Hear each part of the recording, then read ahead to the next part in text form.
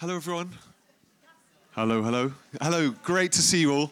Thanks so much for coming along to this seminar and also for being part of the big mental health day today. It's been a really, really encouraging day so far. If you missed my early introduction, I'm Will van der Hart. I'm the pastoral chaplain of Hope Trinity Brompton, and Rob and I started Mind and Soul about 10 years ago, and we've been working on it ever since. And we also have launched with Livability the Mental Health Access Pack, which we'll hear a bit more about later on.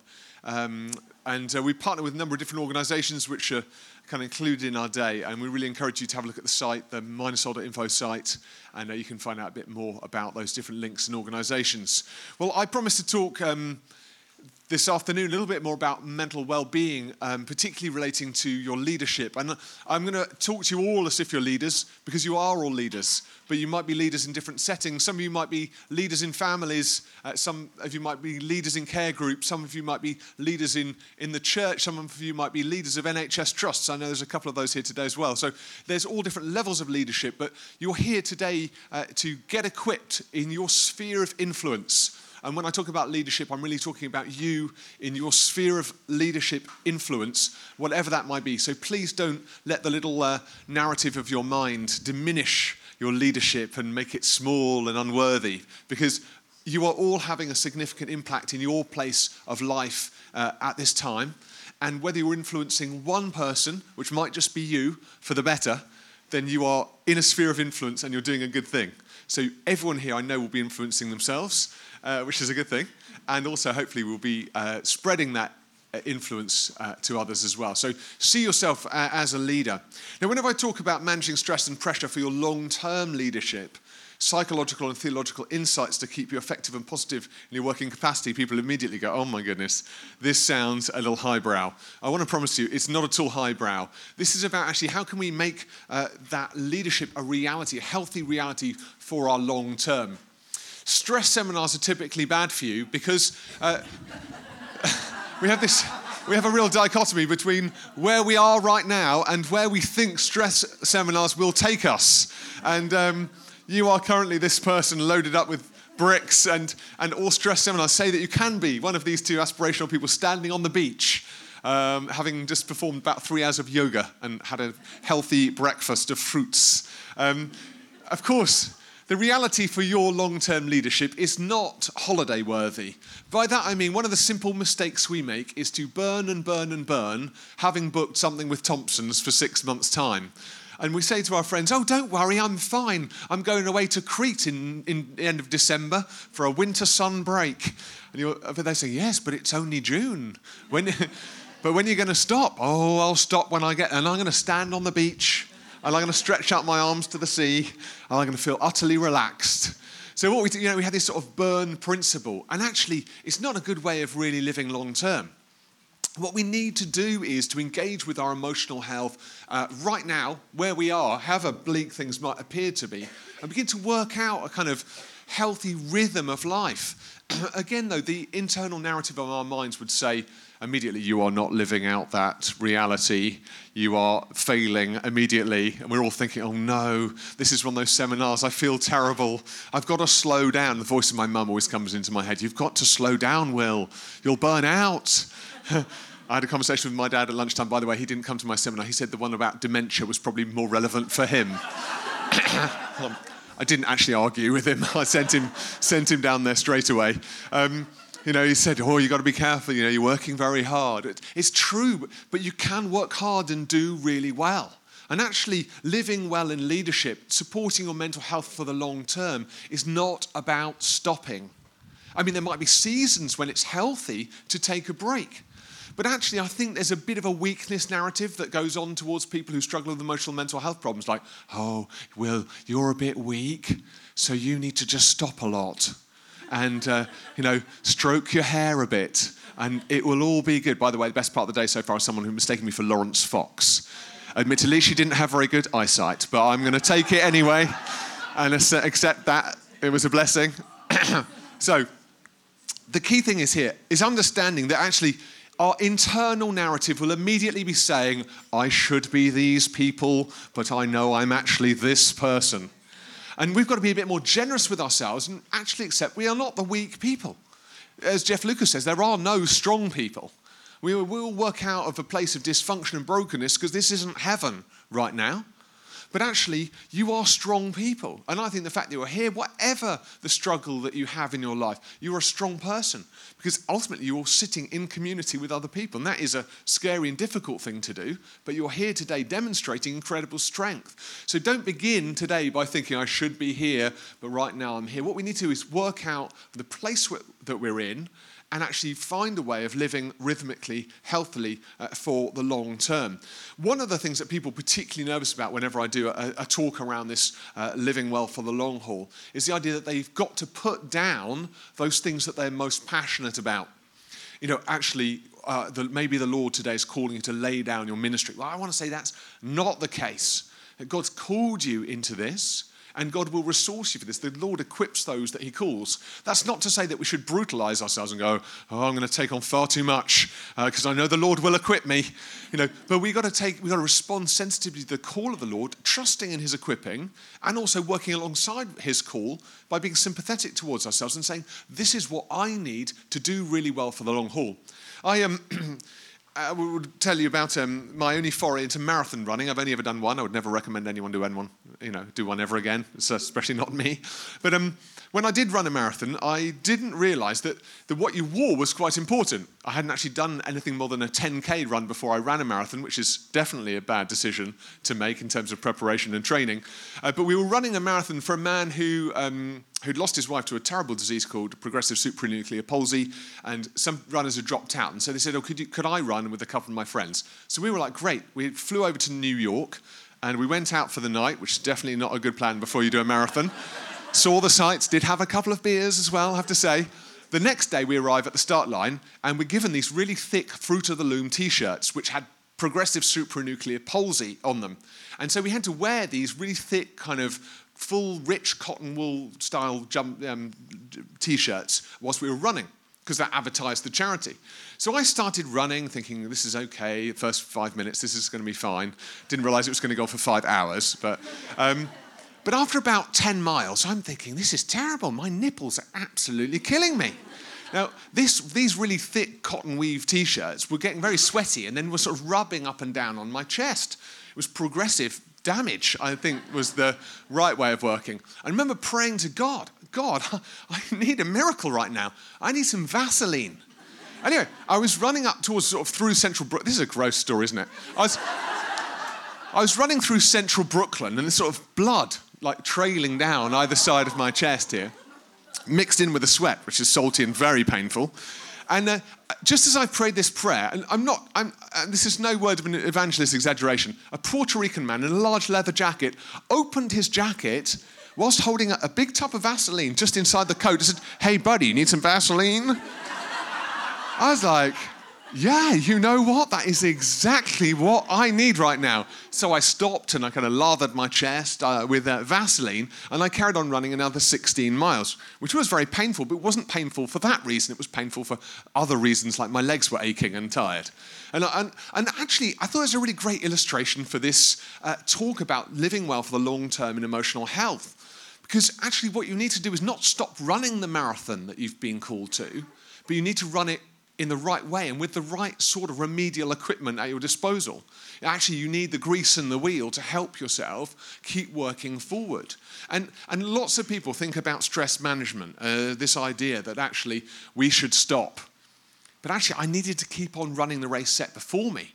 What I needed was some help, some kindness to enable me to keep running forward. And in Corinthians 9, you see Paul reference three sorts of workers: the farmer, the athlete, and the soldier. And he keeps coming back to these all the time. They're in 2 Timothy 2:4-6 as well. The soldier, the athlete, and the farmer. It's these sort of allegories of what it is to be in ministry and leadership. That the farmer can't stop farming, and the soldier can't stop fighting, and the athlete can't stop running. But whilst they're doing this work, they need the care and the compassion of the Lord. They need the ministry of the Lord. And they need, if you like, the practical resources of those around them to enable them to complete the task set before them. The British Medical Journal says that stress, in addition to being itself, was also the cause of itself and the result of itself. And I think that's really, really helpful to think about. Stress, in addition to being itself, was also the cause of itself and the result of itself. That stress in leadership is this multidimensional experience. It's itself, it causes itself. The more stressed we get, the more stressed we get about the fact that we're stressed. And the more it results from it stress. I feel stressed, therefore I'm going to be more stressed. And we need to think about that multidimensional approach to the leadership that you're currently in. That this is not about external experiences of stress. I mean, they're always going to be with you. But it's more about your internal responses to those stresses. How can you diminish the mountain? It's not that you've got to keep on running. It's that actually, how are you responding to the stresses in your experience, and are you making them bigger? I've got a friend who I'm very careful about what I say to, because if I say, oh, things are quite stressful at the moment. Oh, really? Are they stressful? How stressful? I'm going, oh, well, this is good. Oh, my goodness, I feel so stressed just listening to you. I really need to unwind now. What should we do? Well, I was hoping that you might come through with some resolutions. No, I just feel really uptight now. You're going to be, it's like you're sharing the information and suddenly they're becoming stressed at your bequest. But what if actually we're approaching this idea of well-being completely the wrong way? What if stress was actually good for you? I know, everyone's thinking, hands up in horror, surely not. Surely this challenge that I'm facing, this work I have to do, is just too much. Well, it's a bit of a stretch, but actually stress guilt is a powerful and common phenomenon amongst leaders, particularly Christian leaders. They tend to have very high levels of social and familial responsibility. And because stress has become quite demonized in our society, and particularly in the church, like everyone should be floating on a cloud along, just ministering the goods of the Lord. Clergy working only one day a week, apparently. The rest of the time, horizontal, organising the hymn books. We should all look super, super relaxed all the time, because stress is wrong. Maybe it's of the devil, and potentially it makes you look faithless. Therefore, when we're stressed, then we look guilty. So now we get really stressed. Maybe because of the nature of my work, the pressure that I'm under, now I'm really doing a disservice to the Lord, the fact that I'm finding it hard. And I would say to you, this is where that internal perspective is so fundamental to your long-term well-being. If you start throwing the baby out with the bathwater, oh no, I'm stressed. Oh no, I'm letting everyone down. Now I'm guilty that I'm stressed. Now I'm in real trouble. Now I'm in the sin zone. Things are really, really going pear-shaped. What we have to do is recognize that there are two unhelpful ways in the face of stress that we can, unhelpful ways to respond. The first one is denying the stress and claiming, I'm not finding this difficult. I'm not finding this leadership challenge difficult. The other one is making the whole stress apology. Have you come across the stress apology? I'm really sorry, everyone. I'm feeling a bit stressed at the moment. I'm really sorry. I'm a bit uptight at the moment. I'm a bit stressed. I'm sorry. I'm finding it difficult to deal with the pressure that I'm facing. So you get the stress denial, or you get the stress apology. What we need to do is recognize that we are in this zone, this pressurized zone of leadership and ministry, working in a very sensitive and sometimes a challenging area of emotional and mental health. And that stress, feeling pressured, feeling pulled, is going to be a natural part of our experience. It's neither good nor bad. It's just a reality. But how we frame it, either by denying it or making an apology for it, it won't help us to grow through it. That actually there's a level of stress which is helpful. Kate is next door. I thought very kind, isn't it, to involve her in my seminar as well. She's got a fantastic book out at the moment, Refuel. Really recommend it to you. But she says, stress describes any change which requires us to respond. And in many ways, I'd say that this is also the nature of what leadership actually is. Leadership is a circumstance which requires us to lead people into change. Actually, we have to respond to change as leaders. We have to lead people through change. And so stress and leadership actually go hand in hand. They didn't tell you that at theological college when you were learning biblical Greek. You were chilling out at the back of the class thinking, I don't know what this is about. I'm going to play Pong on my phone. But the key point of leadership is actually helping people navigate change and navigating change yourself. Therefore, stress, describing any change which requires us to respond, describes any leadership situation. This is not a situation that we need to feel anxious about. Hans Sale in 1936 first described the stress as we understand it as the non-specific response of the body to any demand for change. And you will feel stress and strain in your body. Is it not paradoxical that we can celebrate change as the context of our leadership and yet feel ashamed of the sweat that precedes our leadership's response? And I'm all into, you hear me like ringing in your head. I'm not hoping for that. Sounds a bit grandiose, doesn't it? But you'll hopefully, to a level, hear some of these things ringing in your head in the weeks and months ahead. That leading is hard and it extends yourself. Being ashamed of leading, that's a mistake. It's unsupportive. Actually, the nature, the sweat of leadership is stress. The sweat of leadership is stress. It's not something for you to apologize for. And I'm a little tired in the church, particularly, that we try to give the impression that everything is so easy. We say glibly, oh, just pray about it. And then Sunday we come in with our testimonies. Oh, the Lord, He gave me a vision for where we're going to go next, friends. And it just came to me at about sort of 5 to 6 this morning. And now I'm delivering it to you. And it's just like that. And we all think that's what leadership looks like. But leadership does not look like that.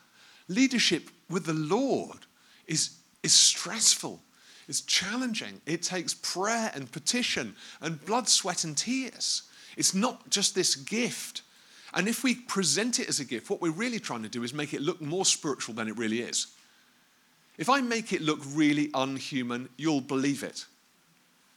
If I make it look really like I'm not involved, you'll buy it. You'll buy the whole package. If I can make it look like I had nothing to do with thinking about this vision, working hard for this vision, or delivering this vision, it looks like it was just all God and nothing to do with me.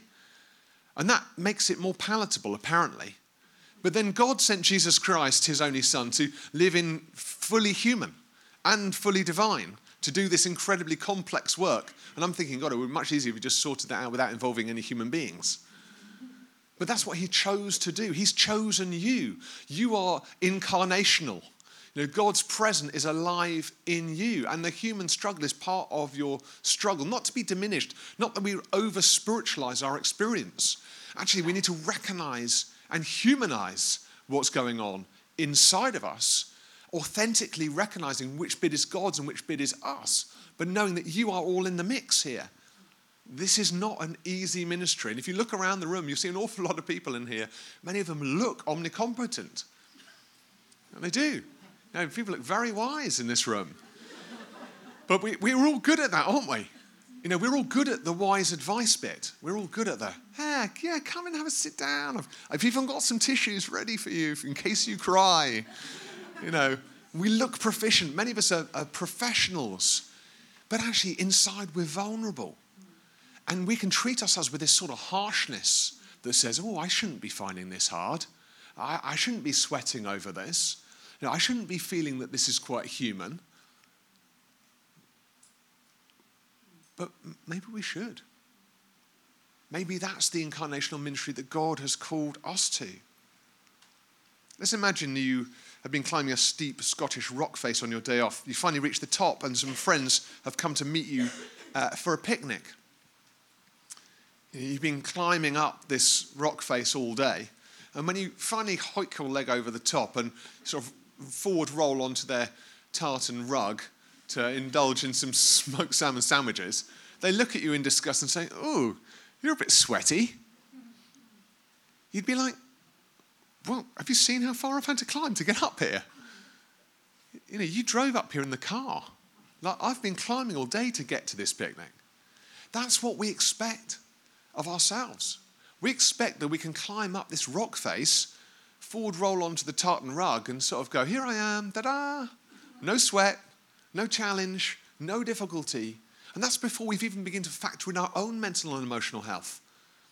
And I think particularly with this caring narrative, we've disconnected through the professionalization of ministry in this area, our own emotional and mental health from the emotional and mental health of the people we're trying to serve.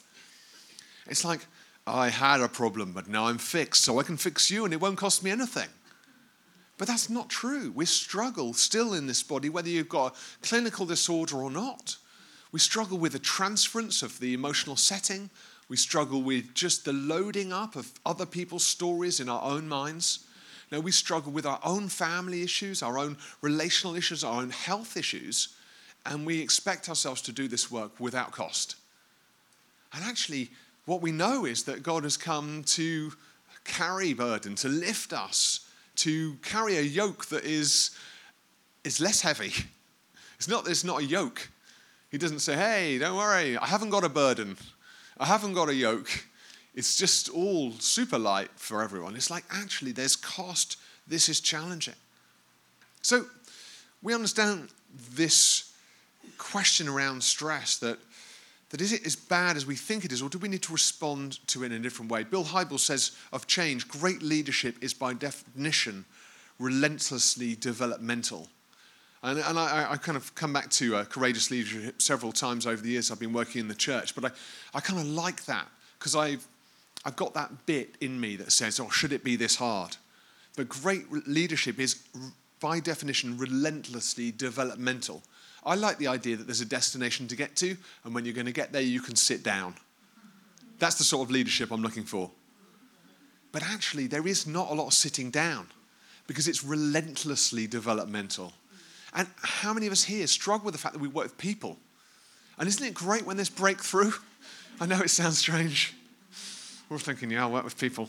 It's really difficult working with people, isn't it? Because you say things like, oh yeah, we've seen great breakthrough. We've seen amazing breakthrough.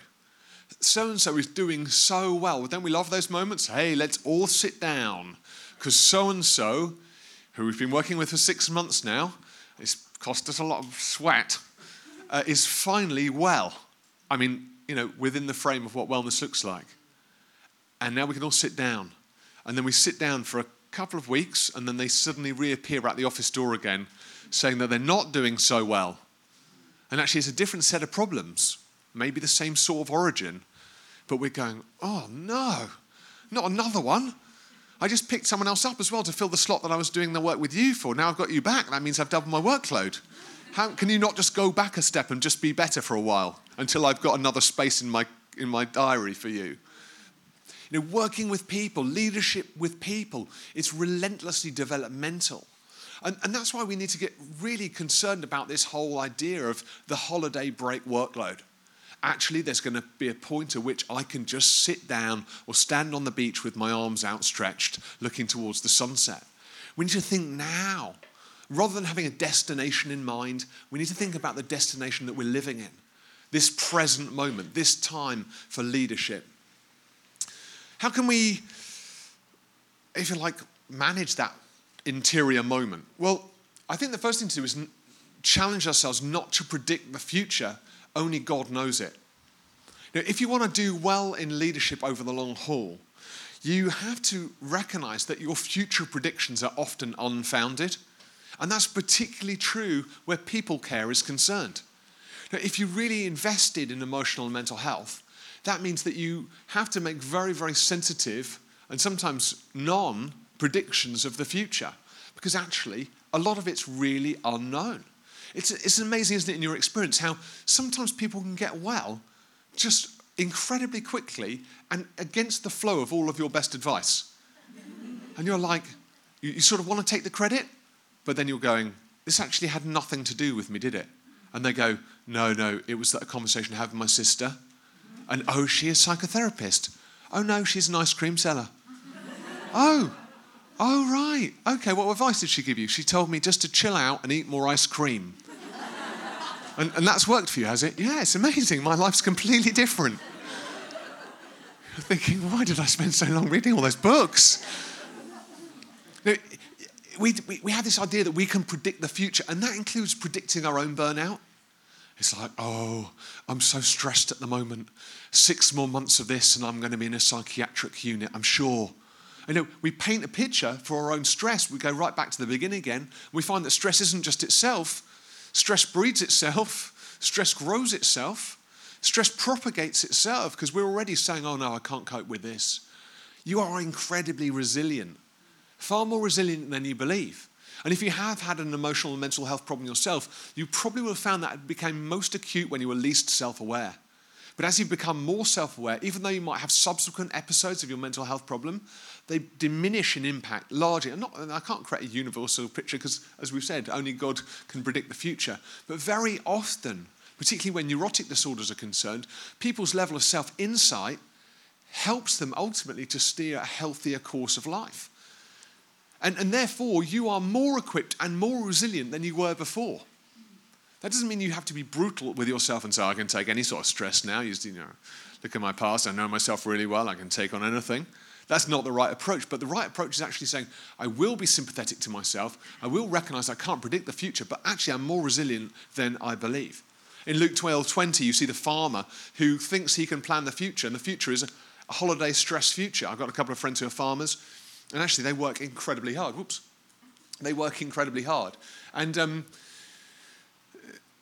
the temptation is similar today as it was in Jesus' time. They, work incredibly hard, build barns, bigger, bigger barns, and we'll all do the song together, and they'll fill them up with corn, and then I'll retire and have a really nice life. But in this story, Jesus says, you fool, this very day, your life will be taken from you.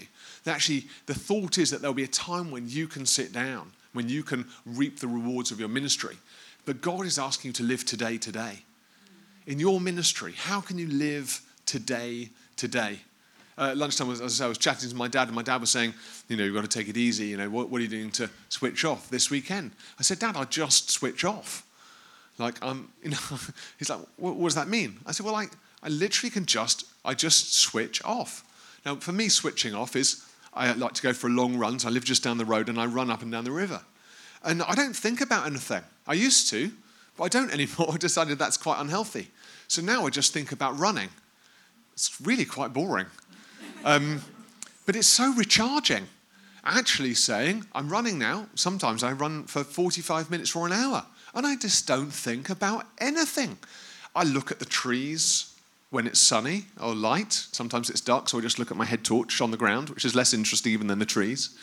I keep meandering along, and I give myself some headspace. Because I've realized it doesn't matter whether I'm standing on the seashore of some beautiful island somewhere that I've ever been in like that, but if I was standing there, I could just carry on the narrative in my own mind that I'm exacting in my day-to-day life. The question is, am I switching off? Am I giving my mind time to rest? You can be in an incredibly wonderful, beautiful, sunny idyll somewhere, stressing. Or you can be in the heart of the city, in the grit and the grime, relaxing. It's up to you. You decide. Our worst predictions go something like this. This is our performance. This is what we think when we're inactive, our performance is low. Then we're sort of laid back here and we're still relatively low. And then we're up here in the fatigue zone. Our performance is very high. And then we kick down into the exhaustion zone. And then we become anxious, panicky, and angry. And then we have breakdown. Have you seen this before? I tell you, it's a terrible curse. I mean, on one level, yes, it's helpful. But management consultants make these sort of things. No offense to any management consultant in the room. This is not how life actually is. But you've seen this before and you believe that it's true. Life is not this sweet bell curve. And actually, what happens when you're up here and your mum dies? What happens up here when you get cancer? What happens up here when your client list breaks down? When you're sued for malpractice? What happens? Is it like a never-ending road to break down? And if you're feeling anxiety, panic, or anger, are you already in the red zone and there's no way back? No. We absorb that kind of material and we think, oh yeah, that's it. Like, I've got to be really careful now because I'm definitely in this bit and therefore I'm definitely going to end up in this bit. I want to say, actually, your life is not like that. It doesn't look like that sweet bell curve. And it is not possible to predict where you are on this scale or even how it really relates to your performance. Because I can tell you, friends, I can be in this zone right down here. I can be lying on my back feeling pretty anxious. And I've realized that actually sometimes when I'm working, that's when I feel most laid back. Isn't that an irony? And yet when I'm relaxing, I can think I'm having a breakdown. Isn't that weird? Our minds are complex, and the reason I'm showing you this is to help you stop making such negative predictions of your future work. Now, if you want to manage stress and challenge for the long haul, yes, it's helpful to have a loose framework about how overdoing it can have a negative impact on your emotional health. But when we start making really fixed predictions of what our futures are going to look like when we work hard, then we're almost inviting the challenge. We're almost saying, oh, this is going to happen next. We begin to talk it up. And challenging predictions looks a bit like this. Catastrophizing is all or nothing thinking. I'm either well or I'm ill. There's nothing in between. Generalizing the negative, everything always seems to be going wrong in my work right now. Historic evidence, I felt like this before, and that's when I was hospitalized. Emotional reasoning, I feel anxious, therefore there must be massive problems in my life. Self-referencing, I've seen this before in my life and I know what's coming next. Hyper-responsibility, I'm responsible for everyone else, for everything that's going on in their world, for all of my clients, for all of my parishioners. Everyone else's illness or issue is my responsibility. And a more realistic outlook is more moderate. It sees the positives and the negatives. It's present/future focused, but more present than anything else. It demonstrates emotional awareness rather than emotional reasoning. It's saying, actually, I'm aware of these feelings.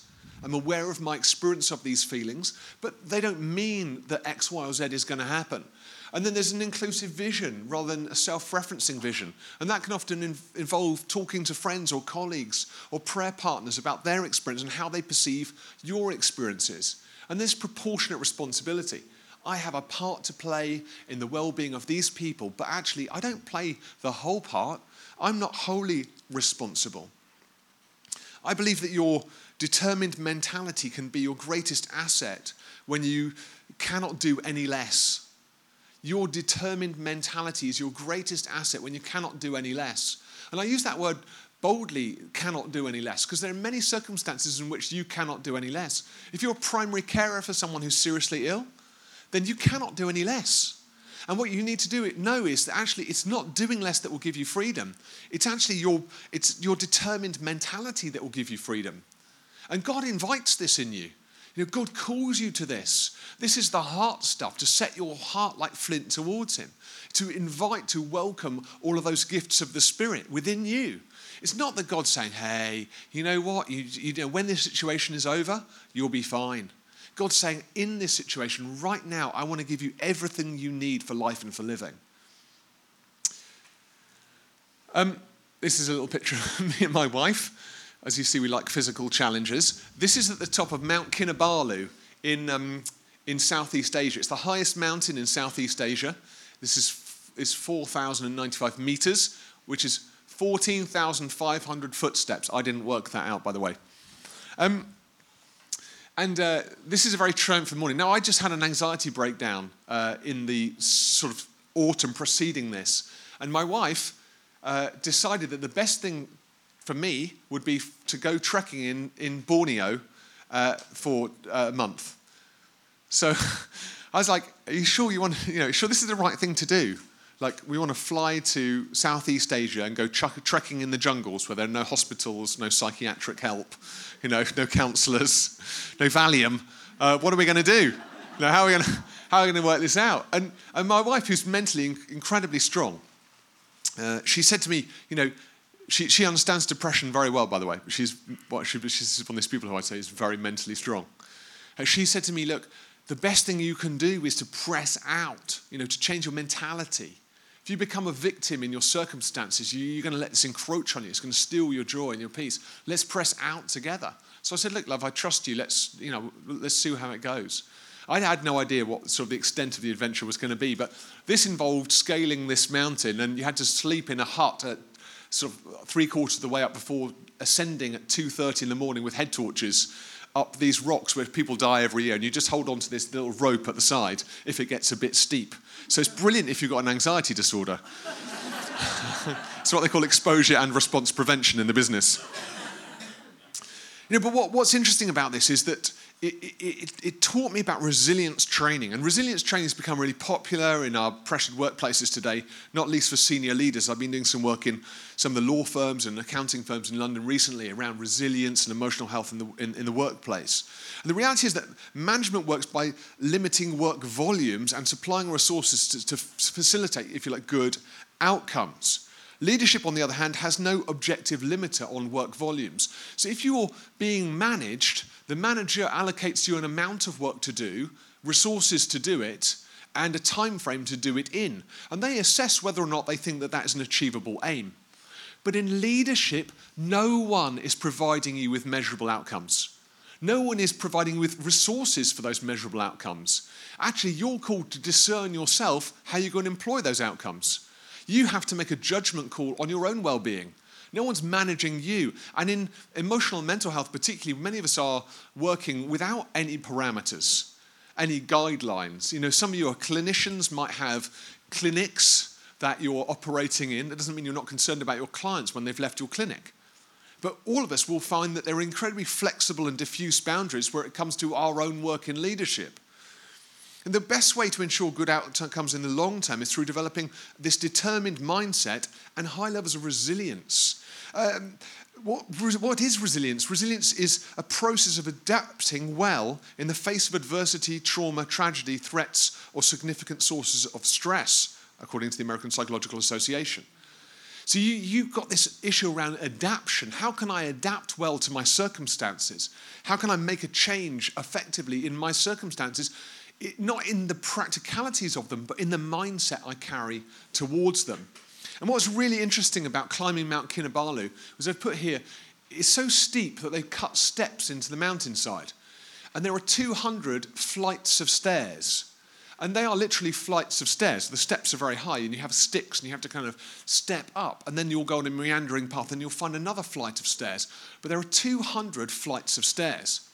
Now, every time you approach a flight of stairs on Mount Kinabalu, the best thing you can do is look at the flight of stairs that you happen to be climbing. The worst thing you could possibly do is look at the top of the mountain and think, oh, I've only got 200 flights of stairs to go. You know, your mindset, your mentality in resilience is about creating a localized approach to your leadership. It's saying, actually, today, in this moment, how can I lead well? And leading well is not leading just well for the person that you're leading. It's leading well in yourself. It's leading yourself well and with compassion. And so resilience, I say, it might be the bottom of the mountain, but the top of the staircase. You know, in your leadership, you might be at the bottom of the mountain, but at the top of the staircase.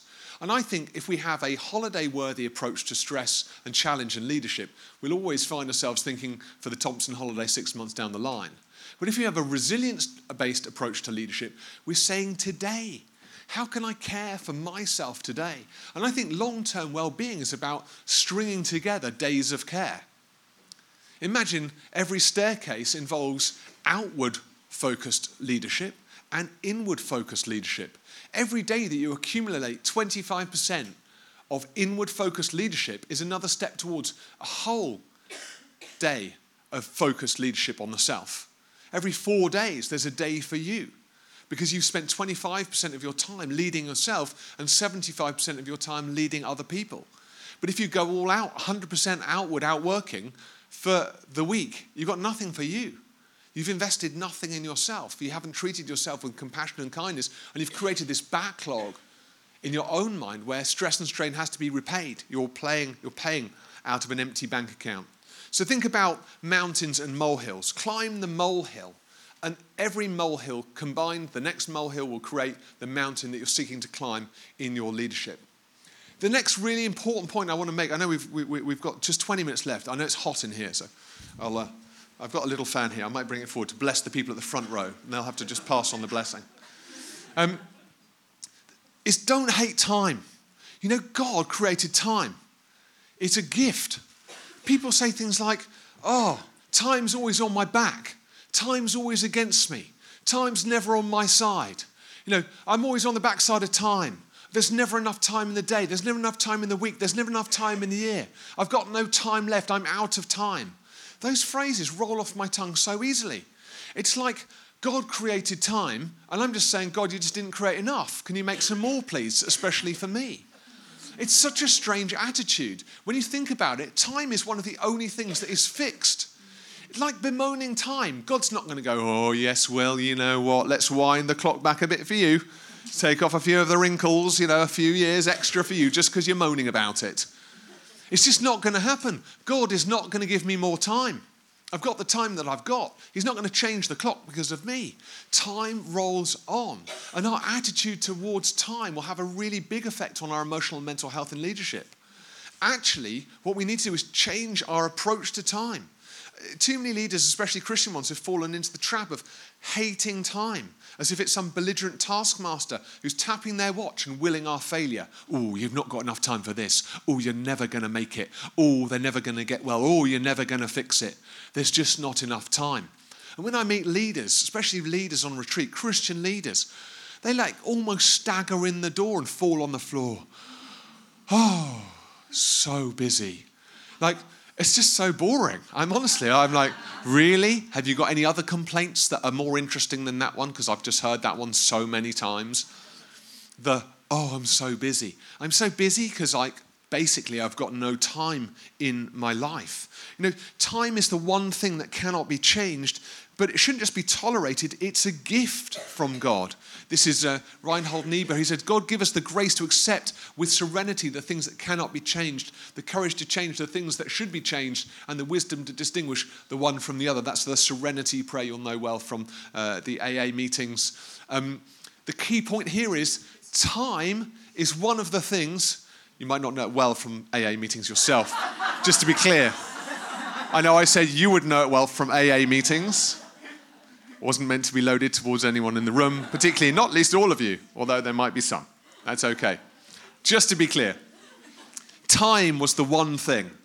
It's one thing that you cannot change, but the only thing you can change where time is concerned is your attitude towards time. Why spend your whole life hating one thing that God has made? Instead, why not love it? In 1793, the French tried to take control of time away from the church and establish a new calendar, a new clock, and a 10-day working week. By 1805, just 12 years of chaos later, breakdown and confusion, the old order was quickly restored. They went to 10-day working weeks and everyone had a breakdown. Literally, France went completely crazy because they changed the clock. God has created this 7-day rhythm for our life. Biologically, we're equipped to deal with stress, and your sympathetic nervous system releases, these incredible hormones for you. The sympathetic system helps you to calm down and to recover well over the course of a 7-day plan, including cycles of sleep and eating. Most leaders are equipped to deal with stresses. In fact, they are principally leaders because they're experts in dealing with change, and therefore they're experts in dealing with stress. So let's change our approach to time and actually ask ourselves, is there a better way of working? I arrive early for all my meetings now. You know why? Because I like to have time to spare. Time's always on my side. I've always got time for people. If I arrive early, I can talk to people. It's great. You will have seen me buzzing around here for about 15 minutes before the meeting began because I like to waste time. I like to put my hands into God's pockets and just give some time away because time is God's greatest gift. It's a great commodity. And when people say, oh, you've got time for me, that says to them that they have value. So why should we live in time poverty? Why not live in time strength? Why not be wealthy with time and say, this is God's gift to me. I'm going to use it liberally. I'm going to waste time. I make a great decision about wasting time. I like it. Some people say, why aren't you cycling? I say, because I like to take longer to get to my destination. And then when I'm cycling, they say, why aren't you using the tube? Oh, because I like to ride and sometimes I get lost and it's great. I haven't even got a timetable for today, which is worrying some people, but don't worry, I keep an eye on my clock. Someone told me beforehand how long I had. The key thing is changing your attitude toward time and start by changing your language. Finally, in this little group of activities, expectations are not facts. Stress that is positive, a good stretch, is nothing to be feared. It's important to recognize that a good stretch is nothing to be feared. You are equipped to deal with stress. but you're not necessarily well equipped to deal with people's expectations. And in this work that you're doing, people will have incredible expectations of what you can achieve for them. How many of us have had someone come to us and say, I hear you're really good at this. I've got really complex problems, so I'm really looking forward to spending time with you. How long do you think it will be before you can fix me? What's the normal course of recovery from this particular issue in your experience? I've heard you're really good. My friend came to see you and now she's really, really well. Oh, I didn't know she was ill when she met me. Oh, yeah, she was really ill, but not as ill as I am. Right. Expectations are not facts. Your expectations of yourself and other people's expectations of you. Be flexible with yourself. Recognize that actually living time present, not always referencing outcomes, will assist you in your work and ministry, will help you to live well. Change your expectations of yourself. Lower them. Surprise yourself. I always wonder why we have a bar really high that we go under when we could put the bar really low and jump over it really highly.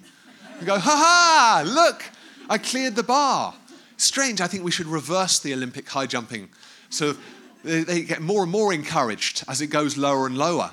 And then we estimate how high over the bar they jumped. Wow, you jumped 3 centimeters over the bar, well done. And now you've jumped 9 centimeters over the bar. That's definitely worth a medal. Encourage one another. Lower your expectations so you can surprise yourself.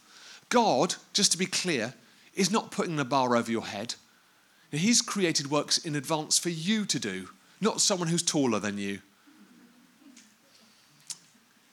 Positive stress is a good stretch, but destructive strain is a long, long stretch. So caring for yourself today means that you'll stay in the productive stress zone, not in the destructive strain zone. And a large part of that is accepting with gratitude today's experience. In 1 Thessalonians 5:18, it says, give thanks in all circumstances, for this is God's will for you in Christ Jesus. When I climbed Mount Kinabalu, every time we climbed one staircase, me and Louis looked around, looked down and said, oh, that was good. We got up that one.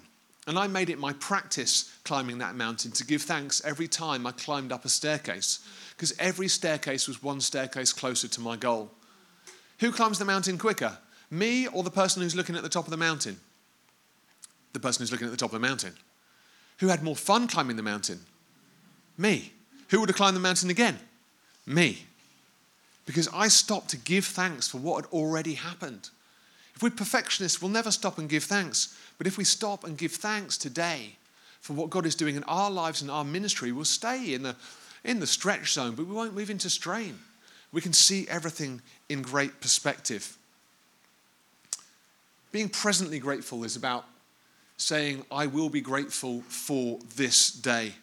In Philippians 4:12, Paul says, I have learnt the secret of being content in any and every situation, whether well-fed or hungry, whether living in plenty or in want. I am, particularly in the church, struck by kind of leaders who make great proclamations about, you will be healed today, or you will, have a bigger car tomorrow, or you will have more money in your bank account the next day. If you just believe more, if you have more faith. And we're called to look as a marker of our faith towards a destination of our achievements or our acquirements.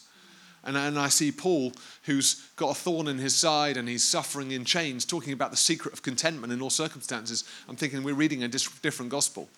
The work we're called to, friends, just to be clear, in case you were in the wrong room or the wrong seminar or the wrong conference, is not the one where you get the bigger car and the bigger house and the healthier body and the cleaner mind, or whatever it is that they're looking for. The work that we do together here is about recognizing that we're people who are, if you like, in the struggle zone, working with people in the struggling zone. And that's okay. That's where God's called us to be. That's where he's called us to work. And that's why learning the secret of being content in all circumstances is particularly relevant for us. When you work in that place of pain, thanking God is a sweetness. It's a sweet joy. It's a bread. In John 6:35, Jesus says, I am the bread of life. Whoever comes to me shall not hunger. Whoever believes in me shall not thirst. I'm thinking, that's what I need today. That's what the people I'm ministering to need. They need the bread. They need the water. They need this satisfaction that comes from God. And I really believe, and the last couple of months I've been writing with Rob on perfectionism. We ended with compassion and gratitude as the sort of these great pillars I've been enjoying. Just saying, God, I'm so thankful. Every day I'm just going around, I'm saying, oh God, I'm so thankful for that. I'm so thankful for that person. It sounds a bit twee, like I'm suddenly become really super spiritual, which I'm so not. But I want to tell you, it's really revolutionized my experience of life. You know, and even when you're dealing with difficult people, I try and think of one or two things about them that I think I'm quite grateful for. Saying, God, oh, thanks for that person, for this that they're good at, or for that part of their personality that I like. Not the other bits that I don't like so much, but I'm just going to thank you for that bit. And, you know, it changes you by being presently grateful. You know, in Greek mythology, the gods punished a man called Tantalus. And Tantalus was disapproved of by the gods. And so they got Tantalus to stand in a sea of fruits. And he could eat whatever he wanted to eat, but he would never be satisfied. And I thought a lot about Tantalus, from which we get the word tantalizing. You know, he wants to grab it and it's going to satisfy him, but it's not going to satisfy him. There's a lot in leadership which is like Tantalus's experience. You know, there's a lot of fruits. And it feels like if we could just get so good at this, or if we could get so good at that, then we'll be satisfied. You know, and actually, we won't find satisfaction in our labor. I don't believe that we will. Not in that sort of way. We won't find satisfaction in our achievements. Have you noticed when you get there, you just want to go on and do something else? You won't be satisfied with the next book you write or the next person who says, whoopee, I'm healed through your ministry. You won't get that sort of satisfaction really from anywhere. But it feels like you will, so you keep on trying to eat that kind of fruit. The only satisfaction you really get in knowing that you're a child of God and knowing actually He delights in you in the work that you're doing, however big or small. There's no competition in this room. It doesn't matter whether you're working with one person or 10,000 people. The reality is if you're in that place of gratitude with God where you know that He loves you and you're His precious child and you're doing works that He's prepared in advance for you to do, that's where you find satisfaction. Now, I've worked with some very, very rich and very, very successful people, and I can tell you a lot of them are really, really unhappy and really, really dissatisfied. The most satisfied people I've ever worked with in the world were in an AIDS orphanage in Uganda, you know, and I had nothing. But I tell you, they were satisfied. And we need to find satisfaction in who God has created us to be and in the ministry He's called us to as His children, not through the outcomes that we're seeking. That way we can avoid unnecessary strain and live in a helpful stretch. I'm going to invite my friend Ron Bushhager to come out just as we close this session, just in this last few minutes, because Ron is a great friend. He's also a priest, but he's also a very eminent psychotherapist who works with lots and lots of priests like me at Talbot Court Therapy and in other settings in the diocese. We've done some work together. Ron, in your experience of working with leaders like me, what would you say are the main stress challenges that they face? Well, I remember talking to a psychotherapist once, and he said, you know, it's almost pathological what priests and Christian leaders end up, how they end up coming to us, coming into therapy, because there are so many pressures and there's so much stress. And I think the trick is around self-awareness. I think leaders have a responsibility towards self-awareness, so they can see the expectations that are placed on them, and they can have a sense of the projections of what people are requiring of them or believing of them in that moment, when they're just ordinary people trying to do a good job with the resources in front of them. What have you seen in the way of their approach to recovery? I mentioned the kind of the holiday forward view. How have you seen them? How have you seen the issue of self-regulation amongst Christian leaders? Self-regulation. Yeah, I mean, I think it's really important for any leader to have a safe space and a place to understand and explore the idea of self-regulation, because it's kind of like a boat. I mean, a lot of leaders they don't like limits. They don't like that they might have to slow down. And so maybe it's like a boat going full speed forward, when actually sometimes there might be a ding on the hull of that boat that might end up catching water, or they might be really low on petrol, or that sort of thing. And so there need to be people around them to be able to say, hey, are you just aware of your limits? Are you aware of your gauges? And let me help you be aware of your gauges. And the leader needs to bring that into themselves and self-regulate. They also need other people around them. What have you seen of that, what I talked about, the harsh self-narrative, the harsh sort of internal narrative, the sort of inner bully and the inner critic amongst Christian leaders?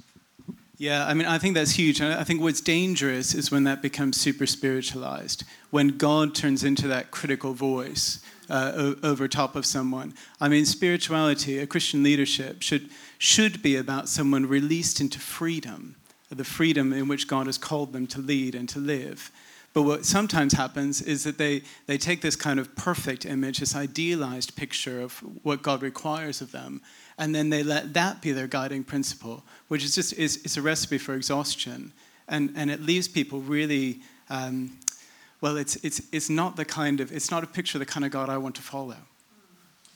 Where it comes to issues of caring for others, how would you describe a healthy interaction between the client and the professional, or the person in the caring role and the person receiving care? What do you mean?